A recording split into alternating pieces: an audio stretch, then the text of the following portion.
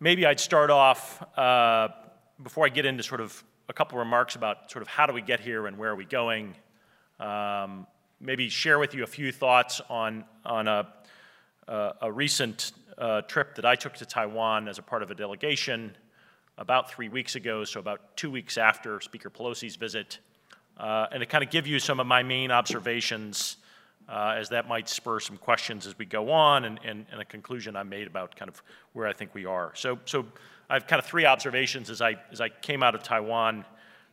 One, that the Chinese Communist Party's threat to Taiwan is becoming far more acute, and the challenge of deterring the PRC is becoming much more difficult, though not impossible.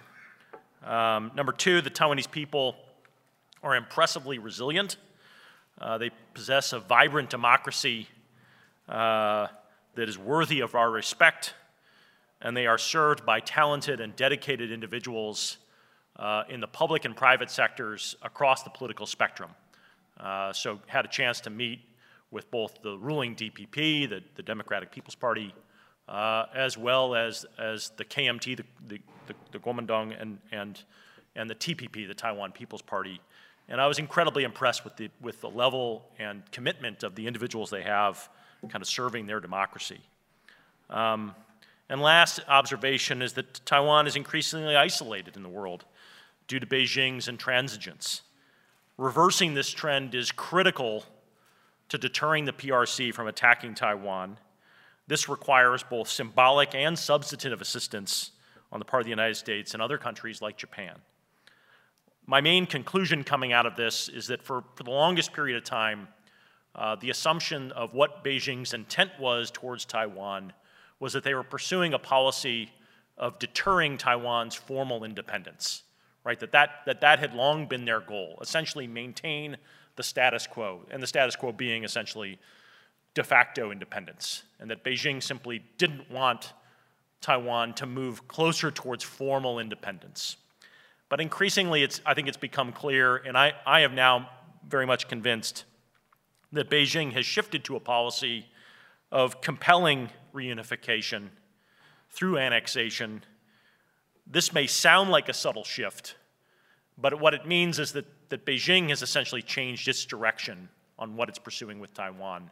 And therefore, I think we need to be very mindful that since the conditions have changed, right? To paraphrase John Maynard Keynes, when geopolitics change, you have to change your foreign policies. We probably have to think about our own changes, given those shifts.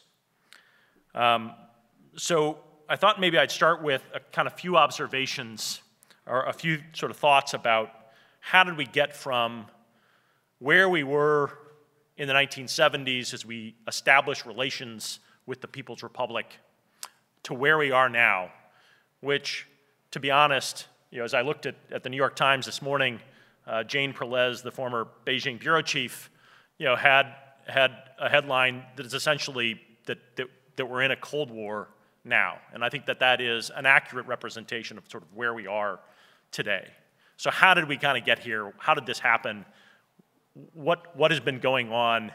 And I think that the way I would put it is that the United States, from a policy perspective, has gone through three phases of our relationship with the People's Republic.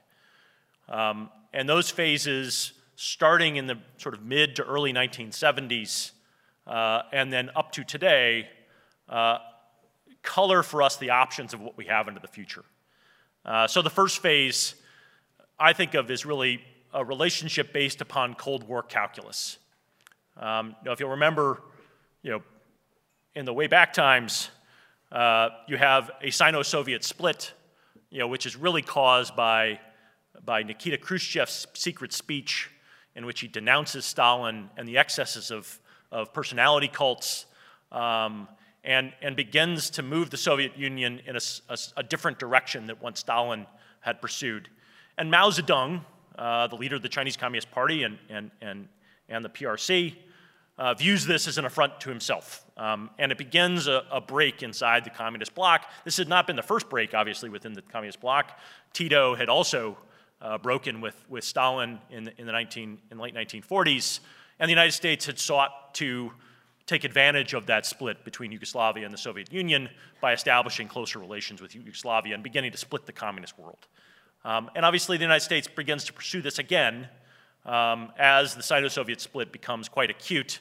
In 1969 they fight a small border war, and the United States begins under the leadership of President Nixon to reestablish relations with the PRC, with the full intent from an American perspective of bringing the PRC on side against the Soviet Union and placing the Soviet Union under more dilemmas for them to have to deal with.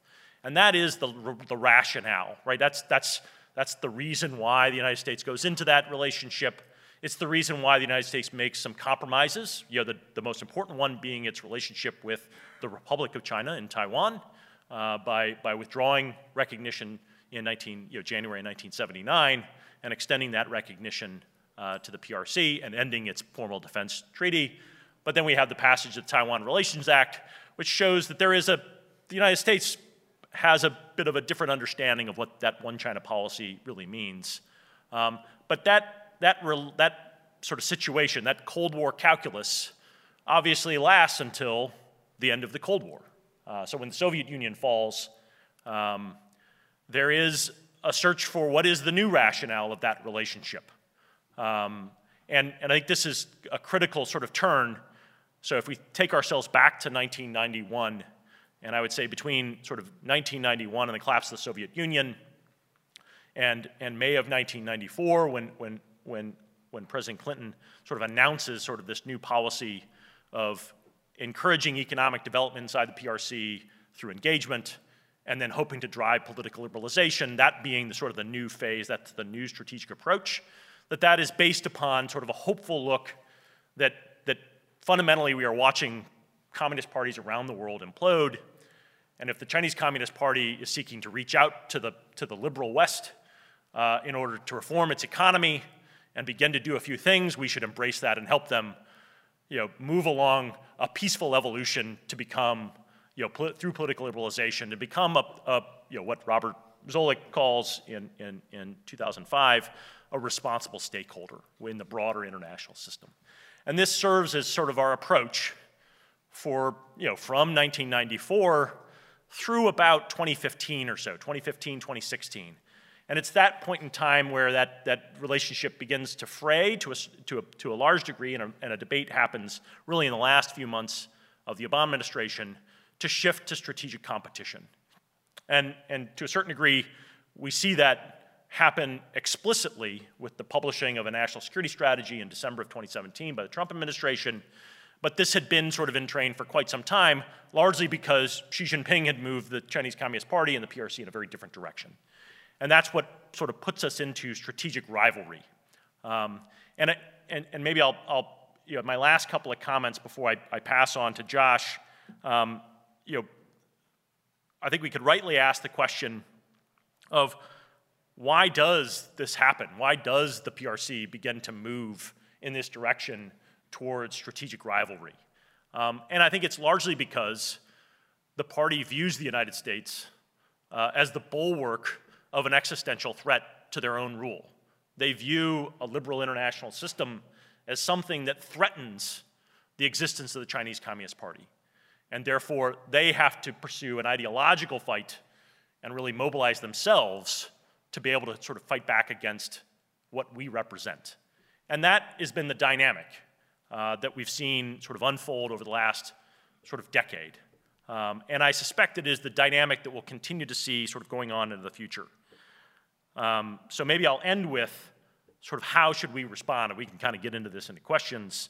So I think we need both an inside game and an outside game, right? And by an inside game, I mean that in the terms of an improvement of our own position, both from a strategic position with other allies and partners around the world that share some of our same views about a system that we want to keep, but also in inside games in terms of helping our own country to be able to better itself and improve its own competitive advantages to be able to compete over the long term. And an outside game of placing our adversary at a disadvantage, kneecapping their position in the world to make them less competitive over time, and to feed upon and to accentuate vulnerabilities that already exist within their system.